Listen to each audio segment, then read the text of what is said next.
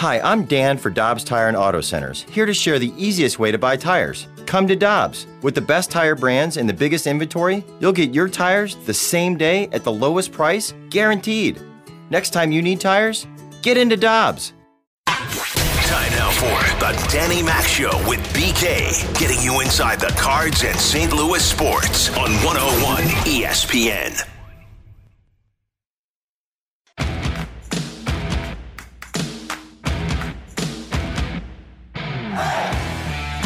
The one thing that we have to remember about this year is, like, when injuries happen, can you augment that with your depth? And, this year we were challenged a little bit from the pitching standpoint. And hopefully when we go into camp this year, we have that extra depth and we'll be prepared for perhaps those, ups and downs a little better. And that's kind of where I think they would go if they spend their money this offseason. Welcome into the Danny Mac Show on the Friday edition of the program. So the weekend is just about here. I'm Dan McLaughlin, and BK, who's always flying with me on this show, but yet he's not in studio, is over at the Centene Studios where the Blues practice. But the Blues are on the West Coast. And good morning, BK. How are we doing this morning? I think we lost BK. Did we? Yeah. Centene, not doing him any favors this morning. Man, this could be really good. No BK today? Yeah. Shh, don't tell him. No, I'm telling you. So we don't have BK, which is fine. All right. But we had him right before the show began, did we not? We found him. All right. BK, are you there? I think so. Can you guys hear me? Oh, yeah, we got you. Live and direct. How you doing, BK? I'm great. I don't have internet, but I think I'm good. Well, you don't need internet to talk on the radio. Yeah, no. Yeah, it's fun. It's just one of the modern conveniences of life in 2021. Yeah, I can't see you. I have no idea when you're ending a sentence, but this is going to be great, Dan. I can't wait for it. What a Friday morning. How are you guys doing today? I'm thrilled to be on with you. Well, I'm doing great, but I would imagine if you went to your phone and even though if it might not be hooked up to internet, you will be able to get some type of information on your phone. Nope, I have no service out here, so wait a minute. What do you mean you have no service? As well. What do you mean? Inside of Centene Community Ice Center, my provider does not get a whole lot of service, Dan, so we are going old school. I've got a pen and a paper, and I'm ready to talk Cardinals baseball with you, my friend. This reminds me of when I go to visit the grandparents in Kentucky. It's like going to a black hole. No internet, no service. Whew. Isn't that great, though? Don't you like that? I can handle it for a day or two, but then at some point I need to get back to the Wi-Fi world. No, I'm serious. I can't do it for long. When I'm done, which I'm sure a lot of people are saying, can we make that now? No, not going to happen yet. But BK, I'm shutting down everything. Oh, I believe that 100%. You're going to be up in a hunting stand 24 hours a day, 7 days a week at some point in time. There's just going to be a day when Dan decides, I'm not doing this anymore, and we just never hear from him again. You'll be alive, but we won't know where you are. No. Be fishing, golfing, beach. I like that, too. Yeah, and it'll be no big announcement. Just all right, BK, nice seeing you. And then Monday shows up, and you're gonna say, "Where's Danny Mac?" And everybody's gonna say, "I don't know, I can't find him. He's gone, just into the abyss. Adios. He's off for a better life somewhere." Well. On with the show here. So yesterday in The Athletic, former GM Jim Bowden, always find him interesting, BK, what he has to say. But he said, quote, the Cardinals will focus on adding 1 or 2 veteran starting pitchers as their top and perhaps only offseason priority. And I could see that happening too. However, don't be surprised if they quietly play in the shortstop market. I think you have to kick the tires on that with the uncertainty of what you had. Now, defensively, you're fine. Sosa and DeYoung, matter of fact, I think they led shortstops in defensive run save combined. But you didn't get the offense that you were hoping to get out of Paul DeYoung. That's clear. It hasn't been that way for over a couple of years. Sosa was a really nice surprise down the stretch, got you into postseason play, and played very well defensively. So that's something I could see them kicking the tires on, and it's a massive shortstop free agent market. The thing where I would look at with Jim Bowden, and this is what I would question, I would just ask him, if they're not going to go out and get themselves a position player, and if the DH is in the National League, then, Jim, how do you think that they're going to approach this? In-house with what they have? Is it Nolan Gorman? Is it shuttling players in and out of that DH role? Arenado, Goldschmidt, DeYoung, maybe some of your outfielders. I could see them doing that too and having interchangeable parts. But I do agree with what he said in the fact that he thinks the focus will be on adding one or two veteran starting pitchers, because I do think, and we've said this a lot, you know what? Bottom line is they didn't have enough pitching until they made the additions of LeBlanc and the others, Garcia, McFarland in the bullpen, Happ obviously coming in the rotation with John Lester, and then things settled down. And what happened? The team took off. So to me, the defining moment of this, or the definition of the player I want, would be veteran is fine, but I need to get guys that throw strikes. And if I can find that, then I feel like I'm covered. And I'm going to throw a bunch of guys out there. I'm going to say, hey, Alex Reyes, you want to compete for a spot? Come on in. Jordan Hicks, you want to show us you want to be a starter? Come on in. But I need to have a couple of veterans to fall back on as well to make sure that I'm doing this properly. Yeah, I would be surprised if they signed 2 veteran starters, because I don't see the need for it. I mean, you've got Flaherty, Michaelis, Waino, Hudson. There's your top 4 already ready to go. And then, as you mentioned, you've got some young guys that are ready to compete for that 5th spot. I'm not going to hand it to them. I don't see the need to do that. If you want to go out there and whether it be via trade and you want to get a guy who you think could at least slot in there for 150 or 160 innings of quality work next year, I'm fine with that. But I don't really see the need to go get 2 guys. That's the one piece of his phrasing there that would surprise me. Maybe I disagree. I think you can, because now let's just say that Reyes or Hicks, they go to your bullpen. So Sure. You bring in that one veteran, that's number 5. And I just have to feel better about Oviedo and Woodford. I'd want another guy. I'd look But at what the do you guys. do with them? Like, if you sign him to I'm a about to $7 answer million. that. So I'm about to answer it. So I'm saying that I'm going out and getting a swing guy. So I'm getting if it's Wade LeBlanc, it's fine. He goes to my bullpen, but I've got flexibility with him that if I had to move him to the rotation, I feel comfortable with that. I didn't feel comfortable with John Gant, and that proved to be the way that it played out. But that's where I'd go. And there's got to be those kind of guys that are swing guys that you could eventually bring in your organization. And I don't know who they are. I don't know what you have to pay. But that's something that I would definitely look at as I would move forward with this team, because I got to be protected. Yeah, and I think that's maybe what I'm saying is I don't think you need to sign 2 guys in that like $5+ million range. If you're getting a Wade LeBlanc, that's probably a veteran minimum signing. So that I could get behind. Sure, absolutely. I could get behind something like that. But if you're signing a couple of guys for more than $5 million, that would surprise me, just because I don't see the need for it, of having that length in terms of a starter. I do think they could go out there and get multiple relievers. Like, if you wanted to get one starter in that $10 million-ish range that we've talked so much about, Dan, and then you also wanted to add 3, 4, 5 different guys that are veteran That's what I'm talking arms, about. Yes. I'm more than happy to do that. I think this team should go out and do that. I also want to make sure that we're learning the lessons, though, from 2021. I saw there was a I don't want to call it a report. I'll say speculation from the LA Times yesterday, where they listed the Cardinals as a potential suitor for Kenley Jansen. That is not the lesson from 2021. If we've learned anything in recent years with the Cardinals, you don't need to go out there and get the high-priced reliever that's the hottest thing on the market. Go get guys that can throw strikes. Your TJ McFarland, Luis Garcia, those guys, whoever the equivalent of that is on this offseason, and maybe it's the next version of them and not necessarily Garcia and McFarland specifically. Those are the types of players that you should be going out there to target, and you can get them on the cheap because other teams can't use them to the same effective degree that the Cardinals did because they don't have the defense that the Cardinals have. I'll tell you a guy I'd love to see back in St. Louis, and if he's fully healthy, is Joe Kelly. Joe Kelly could fill a variety of roles for what you're trying to do in your bullpen. You're getting a shutdown guy. You're getting a guy that if you needed to could be a closer, and his stuff is flat out nasty. Now, I did talk to some people that when he was in St. Louis that visited with him, and BK, he said, this is healthy as I've been maybe since my time in St. Louis. You know, he had the issues with his health early on with the Dodgers, went back home. He's a California guy after winning the World Series with the Boston Red Sox. And then that first year was kind of hit and miss, and then it was much better after that. I don't know what he is going to command. I don't know what he's looking for. I know he loved his time in St. Louis. I do know that as a fact, and would welcome a chance to come back.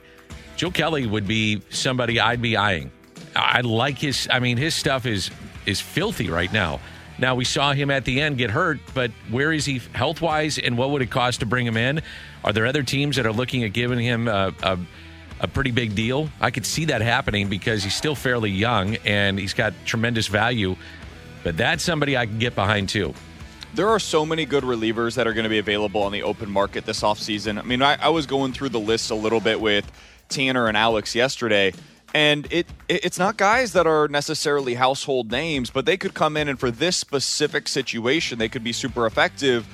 Brad Boxberger is a guy that could make some sense, and he's not going to cost you a ton of money. Chris Martin, we just saw him with the Atlanta Braves. If you want to go with Sean Doolittle, if you want to go the Archie Bradley route, there's a bunch of guys that are going to be available this offseason, all in that lower tier range. You don't need to get up all the way to the Raisel Iglesias, the Kenley Jansen, Kendall Graveman. You don't need to be spending in that route. Use that money on your last starter. You could get that guy there and use that money for the position players. The relievers, your defense is so good that you can get away with spending a little bit less because all they need to do is be able to effectively throw strikes. I think the hardest thing year to year, if you're in Michael Gersh's seat and John Mozeliak's seat, but a general manager, president of baseball operations, the hardest thing year to year is to predict certainly your pitching, but your bullpen. There are certain guys that you can count on pretty much year to year that are your high price guys because there's a track record of consistency and dominance in the back end of games, and that's why they get paid what they do. But generally speaking, Luis Garcia, TJ McFarland, trying to think of some other, Boxberger. Look at where they were at different times this year. I mean, they were guys that when they were on other teams, those teams said goodbye to them because they were inconsistent. And then you get to a new place or a new league or a new team and a new pitching coach or a new catcher, and they see something in you. I mean, Garcia is a perfect example. Hey, we're going to go two-seamer here, man. That's what we're doing. And all of a sudden, what happens? He becomes dominant. And he wasn't doing that when he was at other stops. So year to year, it's very, very tough to predict what you're going to get with, in particular, your bullpen guys. And I think that's the risk that you run when you're in that seat. It's just very hard. And that's why I think, to your point, giving big money contracts. Kenley Jansen is proven. That's a given. Raisel Iglesias is a proven guy, in my opinion. But there are others that are the next tier and the tier below that, the upside is there and the money isn't huge. But what am I getting? I'm just not sure. And that's why I just feel like you can't have enough arms because year to year, you just don't know what you're going to get. Yeah, and those guys that you mentioned, they're really good. I don't know what they're going to be like in year 3 or 4 of their contract. And the other problem is, what is the difference between them versus these guys that we're talking about where maybe you catch lightning in a bottle? And is it worth that $8 million or so, whatever it ends up being in the difference? Or would you rather spend that money elsewhere? I'm in the latter category of wanting to spend that money elsewhere because we got to be concerned about how they're allocating their resources in the offseason. You're right, though, Dan. Relievers are so volatile. I look at it almost as teams do running backs in the NFL. Just collect a bunch of them and see where it kind of shakes out. And more often than not, you're going to get somebody that emerges that's pretty good. And it might be a guy that nobody's ever heard of. The Chiefs on Sunday Night Football had some gentleman by the name of Derek Gore. I had legitimately, Dan, I'm a Chiefs fan. I had never heard of this character before I watched him on Sunday. And he was perfectly effective for the Chiefs. That's kind of how it is with relievers nowadays. You might have a 30-year-old guy like Luis Garcia who hasn't really been good in the big leagues in 3 years and was just cut from the Yankees AAA team. And then he comes to the Cardinals and becomes one of the best relievers in the sport for the final 2 months of the season. That's just how it works with these guys. So go by the numbers, get a bunch of quantity instead of the top-end quality, and see where it all shakes out. And by the end of the season, you should have a few of those guys that at least are able to be effective in the back end of your pen. Hey, by the way, the Chiefs need to go get Odell Beckham Jr., by the way. I'm going to throw that at you. Do you agree with me? Yeah. You actually agree with me on a football hot take? Yeah, I think you're right. I think he's probably... I'm super curious to see what the top of the waiver wire ends up thinking of him, because he is going to be subject to waivers. So the teams that are really terrible right now, like the Jaguars, they're going to have the first shot at being able to acquire him. I'm curious to see what they think of a guy like Odell Beckham Jr. Like, can you bring that guy into Jacksonville or Washington or Chicago right now? I think the answer is probably no. I'm not sure I would want that in my locker room if I'm those teams, but a team like San Francisco maybe, or Indianapolis, I could see how that would be a fit there. We've gone from Luis Garcia to Odell Beckham Jr., and that's what we do here, 10 o'clock at 101 ESPN. Dave Schoenfield is going to be our guest, great baseball writer for ESPN, and we'll get into some of the free agent talk, CBA talk, and what may happen here in St. Louis. Want to make sure and tell you about... Back to more of the Danny Mac Show with BK on 101 ESPN.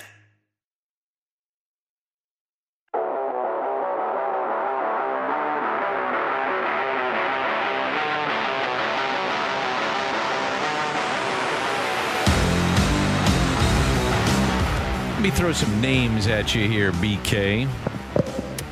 Hey, get yourself settled over there at Centene, will you?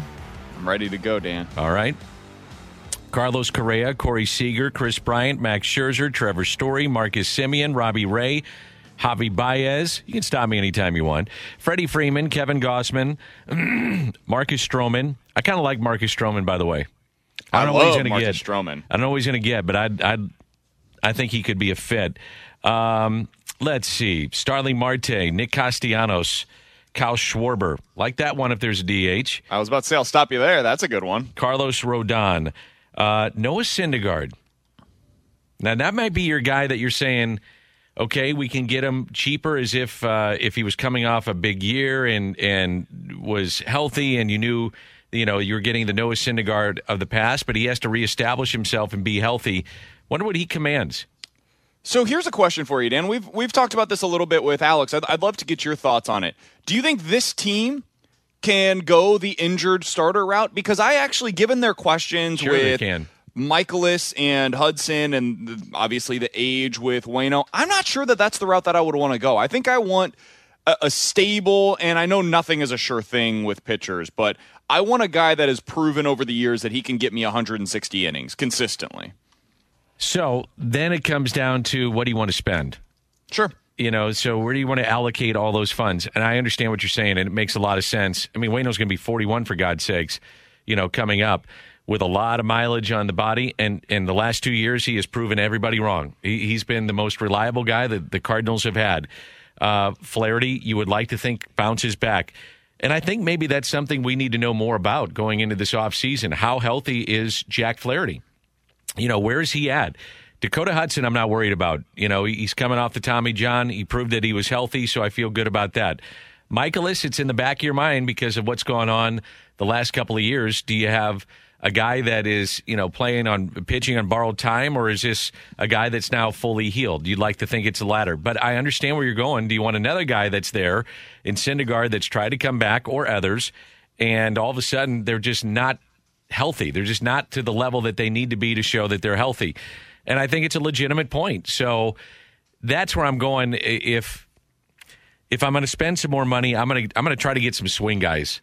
That it's not going to cost me a lot, and I feel like I'm protected. And the other thing too, BK, we should give Jake Woodford a little bit more credit than we are. Sure. And he was better at the end of last season when he was in the rotation. Now, is he going to be a number one? No. But could he fill out a five-man rotation? Absolutely. And Johan Oviedo, I'm still bullish on him. I just love his stuff. It's about getting consistency inside the strike zone and doing it at this level. I would like to think he's not been buried by the lack of success of a win in the major leagues, but I still think that this guy is going to help you in some form or fashion down the road. Yeah, so the guys that I'm kind of looking at right now, Dan, if you're going to go this route of paying a little bit more for your starting pitcher, instead of going the oft-injured guy, I'm looking at Steven Matz, John Gray. I know Pineda has had some injuries, but he's at least been able to pitch. He's not missing seasons as a whole. Zach Greinke's another guy that I think you could add on to that list. I really like Greinke, and he wants to be in the National League too. Yeah, I saw that. I know... Oddly enough, the Cardinals were on his no-trade list a few years ago. Yep. And so I don't know if the Cardinals would be one of the teams that he's looking at, but if he is, I think he makes a ton of sense for them because he is exactly what I'm referencing, where you don't know what the innings are going to look like, but you're pretty sure you're going to get 160 of them out of him next year. And then if you're going the trade route this offseason, two guys that have piqued my interest are Sonny Gray. I don't know if the Reds would do business with you, but if they would, he makes some sense. 2 years, about $20 million left on his deal. And then Sean Manaea is the other guy that I've brought up a number of times as well. Yeah, to your point about Sonny Gray, I think the last time, and the texters can help me out, I think the last time the Cardinals traded with the Reds of a significant deal was Dimitri Young and Jeff Brantley. So you're going back a long time, like late 90s, the last time they did that. Is there anybody else you can think of that, am I missing somebody? I can't think of when they did. It's always tough trading within your division, and especially heated rivals like they are, the Cardinals and the Reds. Now, the Reds are at a different point than the Cardinals are at. I mean, they just traded away Tucker Barnhart to shed some salary. Nick Castellanos opted out, and they're like, okay, fine. And somebody on the text line just brought it up. The number one guy should be Castellanos that the Cardinals are looking for. Professional hitter. He'd make our lineup, the Cardinal lineup, so much more dangerous. I think he is the biggest impact bat in the free agency market. You could make a case for that. You'd have to have the DH in play, though, if Castellanos comes to St. Louis. And look, I'd kick the tires on him because, look, somebody said to me, where are you going to play him? And I said, I don't care. I'll put him in the lineup. I'll figure out a spot. I'm going to bat him second. Yeah. I'm going to figure it out from there. DH him, put him in the outfield. I don't care. Occasional few innings at third. I can hide. I don't care. That guy can flat out hit, man. So, yeah, that'd be somebody I'd look at. The one thing, though, if the Cardinals are looking for a bat, I got to go from the left side of the plate. I'm looking more left-handed. But if Nick Castellanos came to me and said, hey, I'm willing to do this and to come to St. Louis, I'd say, okay, yeah, we'll figure it out. I'm totally with you. Yeah, you figure it out is the answer to that one. He's talented. I'm going to get the best hitters on my team, and we'll make it work from there. Here's a question for you, Dan. We kicked this around a little bit yesterday. As currently constructed, who would you want batting leadoff for the Cardinals against right-handed pitching? As currently constructed. Harrison Bader.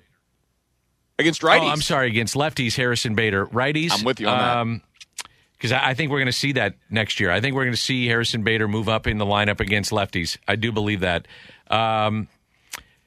Boy, against the righties, This is the dilemma that I think the Cardinals have right now, and it's why I think when we're talking about the middle infielders that are coming from the left side, if you're looking to the free agency class... Well, let me answer your question first. Sure. I would look at Tommy Edman, and I would look at Dylan Carlson. Carlson was the guy that I thought would make some sense there as well. Currently constructed, yes. Yeah. As you're looking to the free agency class...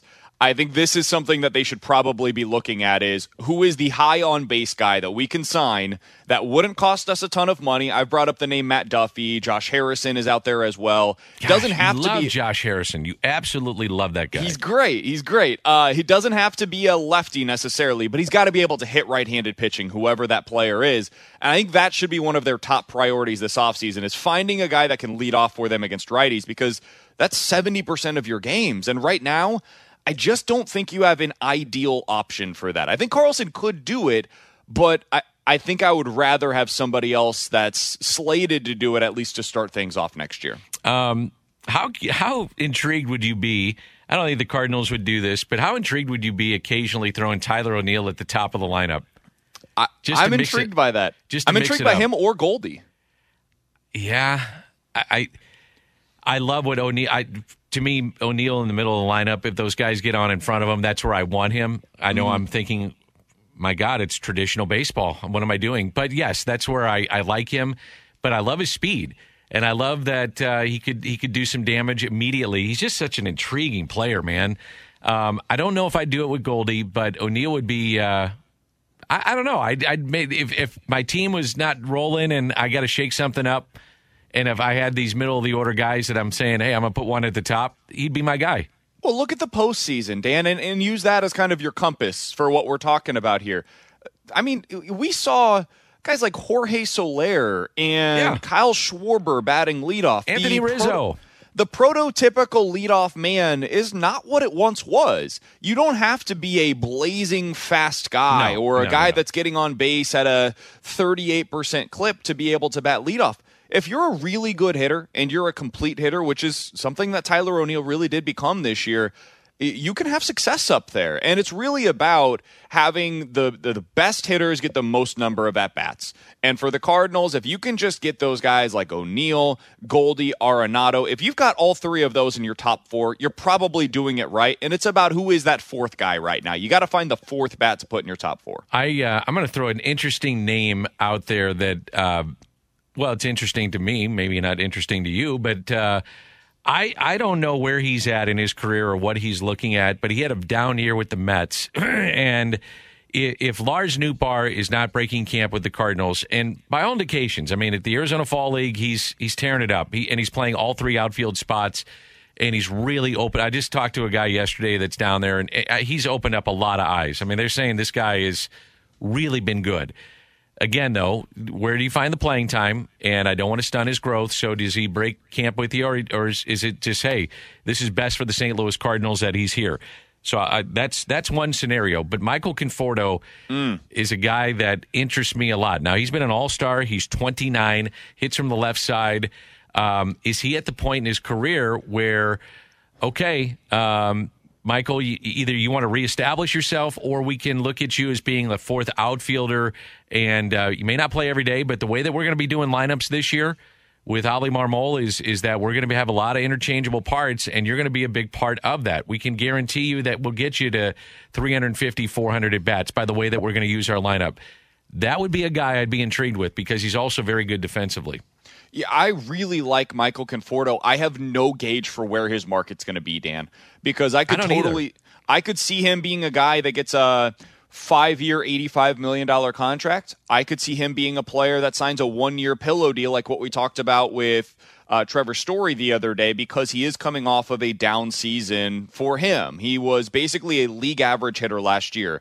But for his career, he gets on base 35% of the time. He's a consistent guy that can hit you 25-plus home runs. And it was just one weird, strange down year where the entire Mets team didn't hit basically for the entire season. And as you mentioned before, he is also a lefty, so he fits with what you need. If he's looking for that 1-year deal, he'd be a great potential DH option for you with the Cardinals. I could see him batting second or third in that lineup, and it would make a whole lot of sense for them. Yeah. Coming up, we're going to visit with Dave Schoenfield of ESPN. Great baseball writer. Hops on all the time. Does a great job covering the sport. We'll do that next. Can't get enough Cards talk? You've come to the right place. Back to more of the Danny Mac Show with BK on 101 ESPN.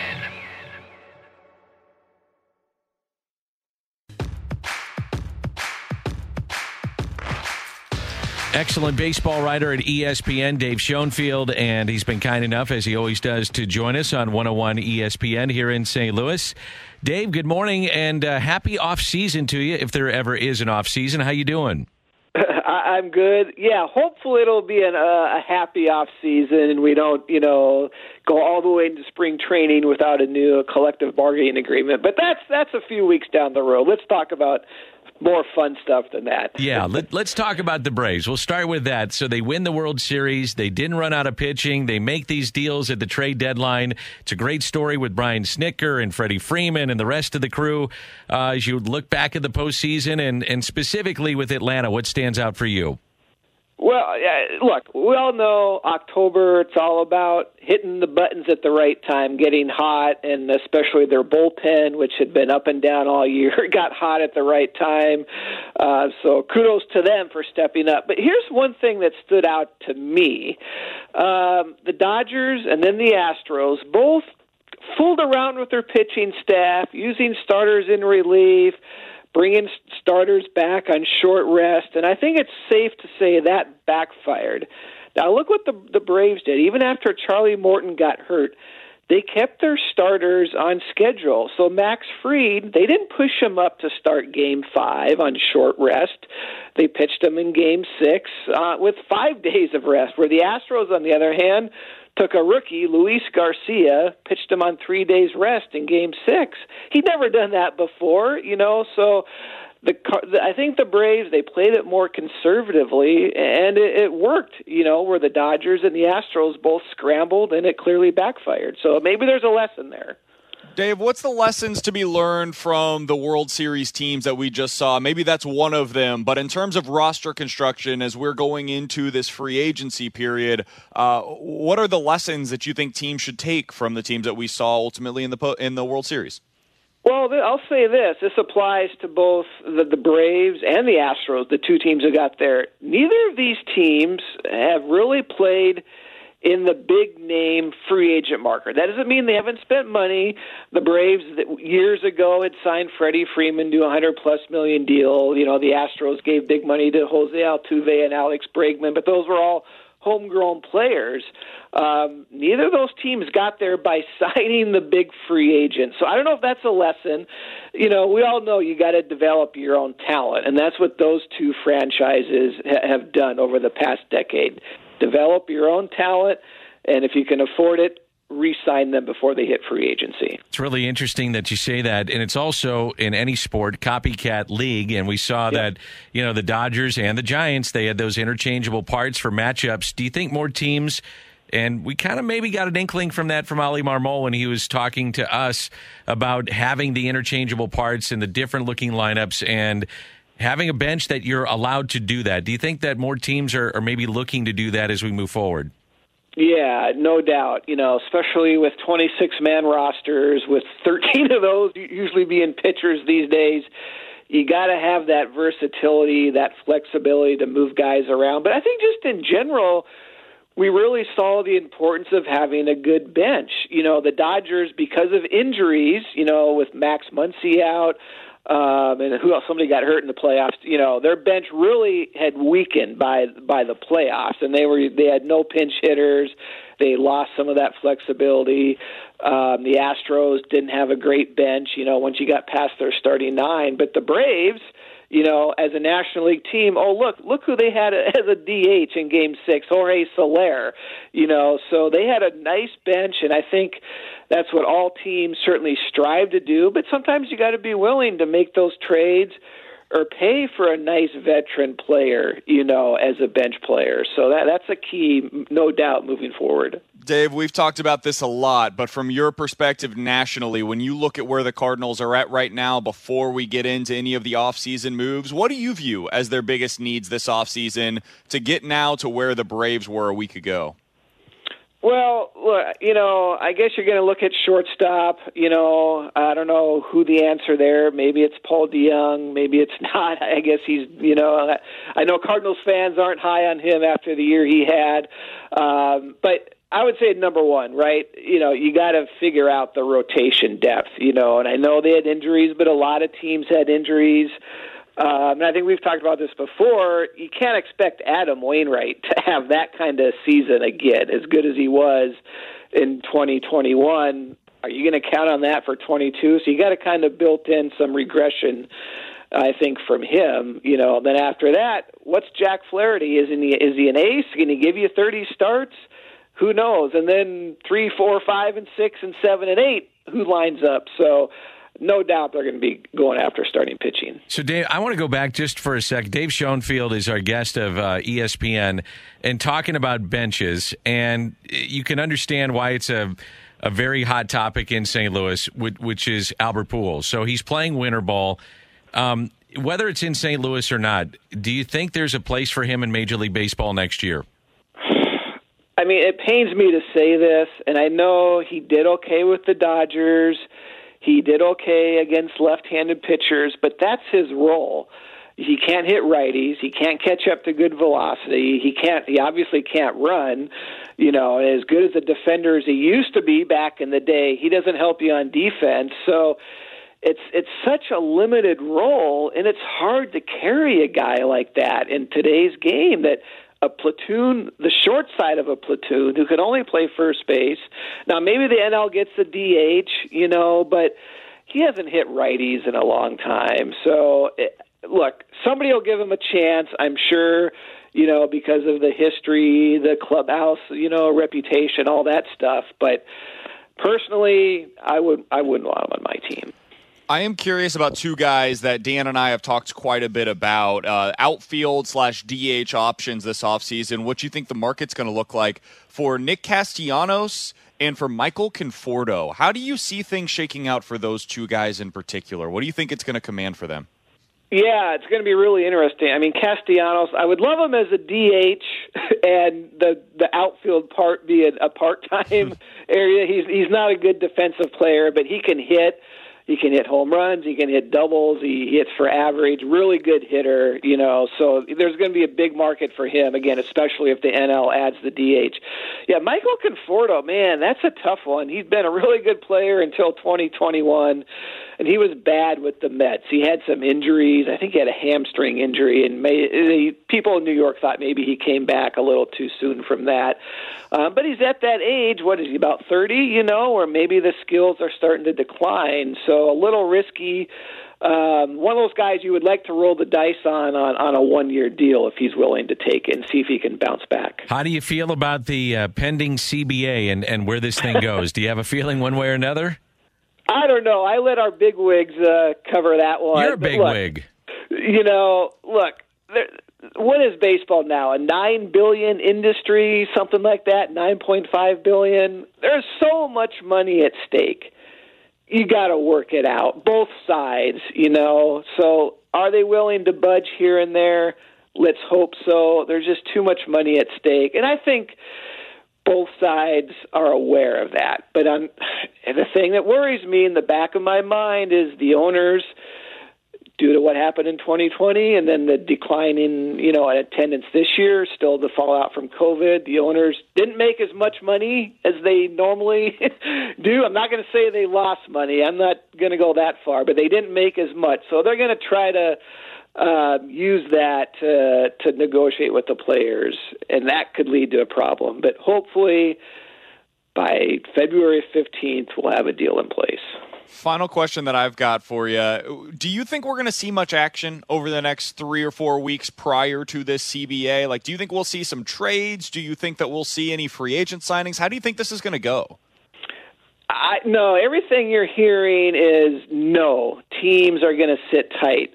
We did have Tucker Barnhart got traded the other day from the Reds to the Tigers, so there might be a deal here and there. I am curious if there is an aggressive team or two who might consider this an opportunity to swoop in and sign some free agents. Not the big guys, the Carlos Correas, Corey Seagers. They're going to wait and see what money is eventually going to be out there. But, for the second tier and third tier free agents, a smart team might jump in and try to sign some of those guys who are worried that they won't get their money if they wait until, March 15th to sign. So there could be some good bargains out there. But for the most part, we're hearing it's going to be very slow. Hey, Dave, as always, really appreciate your time. You're awesome when you come on the air with us, and you're gracious with your time and always say yes. So appreciate it very much, and I'm sure we're going to catch up very soon.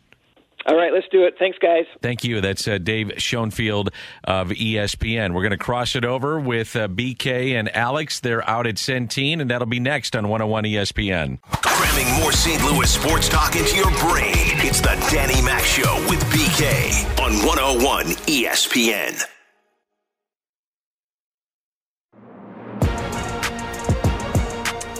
The Blues win last night by the final of 5-3. I'm sure that BK and Alex will get into that.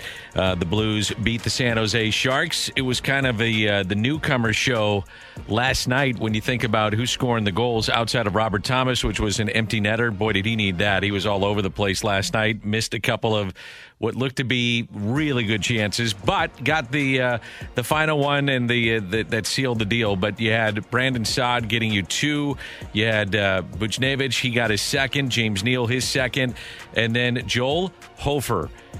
Awesome. Great story. 21-year-old kid. He's 6'5", he's tall, thin, but played well and was able to get through that 5-on-3 early in that first period, and that was, to me, kind of the defining moment of the game. Not only that, but he had a puck go off the skate or the boot that was behind him, didn't go in the net, and the Blues win that game by the final of 5-3. Blues are now 7-1-1. Their next game will be Sunday against the Ducks, and they'll be in Anaheim, then head to Winnipeg, and then back home. So, BK, we're crossing it over. I'm sure you guys are going to get into the game last night. Yeah, we will. We'll get into that. That's going to be our open today, talking about some of those newcomers that you just mentioned. Joel Hofer, by the way, nice assist at the end of the game as well. So big congrats to him on his first victory in a Blues uniform. We'll break that all down. And what happens if Braden Shen is out for any sort of extended period of time? He ended up missing the majority of that one with what they said, I believe, was a shoulder injury, upper body, if nothing else. So we'll talk about the Blues' depth once again being tested, and hopefully Ryan O'Reilly being able to return here pretty soon. Yeah, hopefully I'm hopeful for Sunday for him, and then Shin, upper body, and he had 9 shifts in the first period, then didn't come back out. So, obviously fingers crossed for the Blues to get him back in that lineup.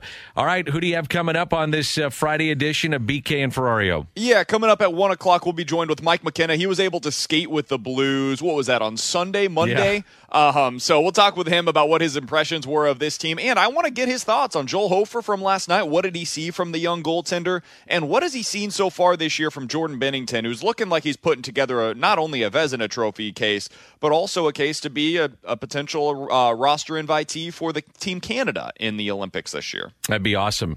All right, BK, thanks, buddy. Hang in there. Have a great weekend. Appreciate you, Dan. Take it easy, man. You got it. BK and Ferrario coming up from Centene. Tanner, great job as always. And we'll talk to everybody next week on 101 ESPN. Peloton, let's go. This holiday, with the right music and the right motivation from world-class instructors, we're going to pick it up a notch. It's the holiday season.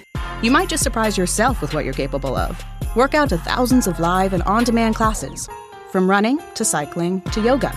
Try Peloton risk-free with a 30-day home trial. New members only, not available in remote locations. See additional terms at onepeloton.com/home-trial. Peloton, motivation that moves you.